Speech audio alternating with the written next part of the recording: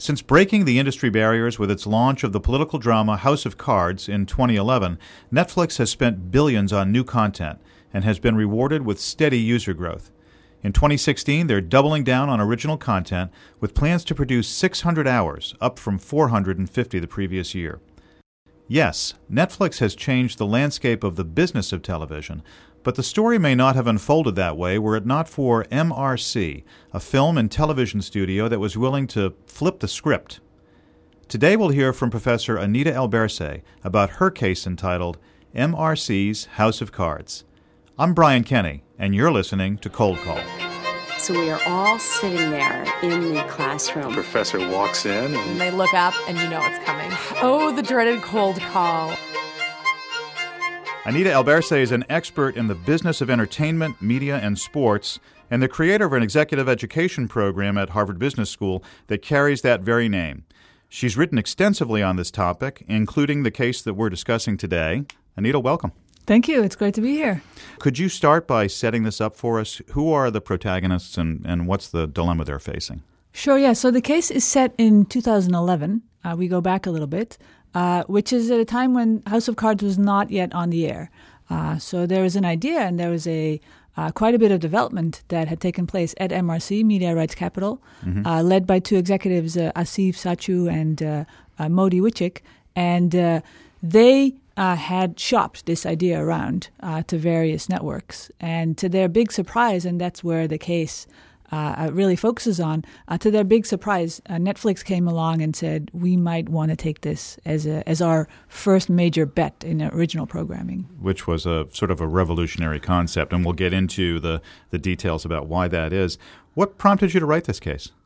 Well, for me, now looking back, and I wrote it a few years ago, for me, it's a pivotal moment in television history, actually. I think it's, of course, we all know, it turned out to be Netflix's first major bet in the world of online video. This was a very expensive show for them, a huge risk. And I think it has prompted many such investments by Netflix, but also by other players since then. Are you a viewer of House of Cards? I am a viewer, yes. You gotta love Francis Underwood.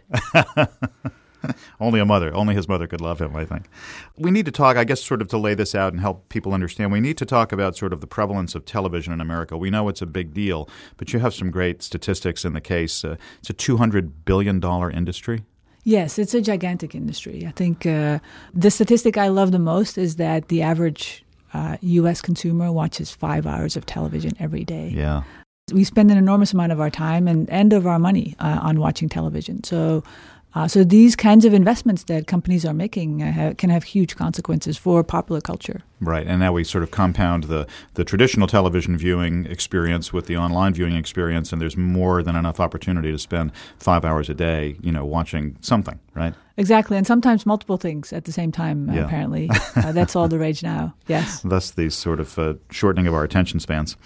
Can you describe the TV landscape to us? You break it out very nicely in the case with the different types of TV that are out there. Yeah, so the way I think about it, obviously we have a number of different producers, and MRC is an independent, relatively small production company, but we have huge producers of television content as well. Many of the major television studios, are part of these huge conglomerates, right? The Disneys and the Time Warners. So that's where television shows originate. And then there's a range of distributors of that content, a range of intermediaries that make sure that that content actually gets to the consumer. And there I think of four major groups. One are the broadcast channels, the ABCs and the NBCs and the CBSs. Mm-hmm. There are basic cable networks that are part of your cable bundle, but that would still carry some advertising. So they make their money partly from that advertising and partly from the cable fees that consumers pay. There are premium cable networks, the third group. HBO and Showtime are examples of that. And they don't run advertising. They solely depend on the subscription fees that we as consumers pay. And then the fourth group, which is obviously a major focus in this case, are these online services. Netflix and Amazon has come up strongly in recent years.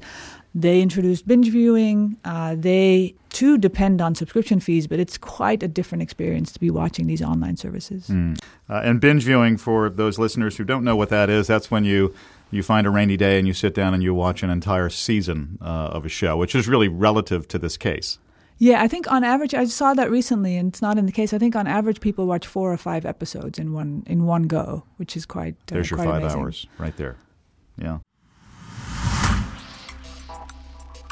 This episode of Cold Call is brought to you by Indeed. Right now, small businesses have to be more efficient than ever, and that means every hire is critical. Indeed is here to help. Indeed is offering our listeners a free $75 credit to boost the visibility of your job post at Indeed.com/coldcall. That's Indeed.com/coldcall. Terms and conditions apply. Offer valid through September 30th.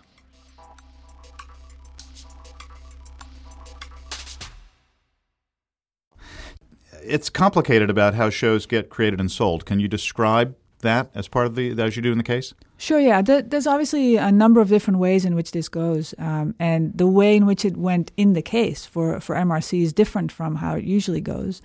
The typical process you have to picture as several steps. It starts with an idea, and someone might say, hey, we should do a television show on X.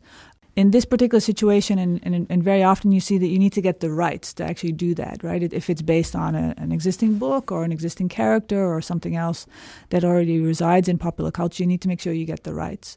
Another step might be to make sure you get the team, get someone who could be the executive producer, someone who could be the writer.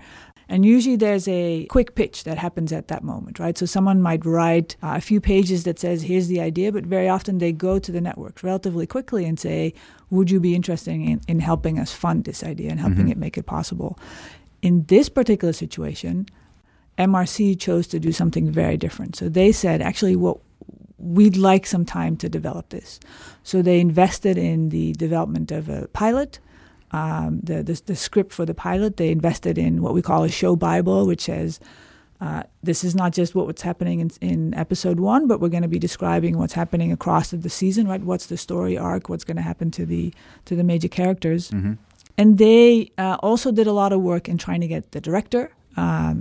David Fincher signed on to be a director, and actually ended up directing the first episode, which is a really big deal. And they also invested in getting cast members. So the major players, the major actors and actresses involved were cast at a relatively early stage, even before there was a network deal. So they took 1.5 years, which is a really long time. As I said, usually they go to the networks really fast and spend what they describe as a high 6-figure amount. Which is not a great deal of money, but it's substantial if you have no idea whether this is actually going to be sold. So they spend that money and they spend that time, and only then did they go to the networks. And this is part of what differentiates MRC, I guess, in this space is they had some success. They had quite a bit of success out of the gate with some movies that got great critical review.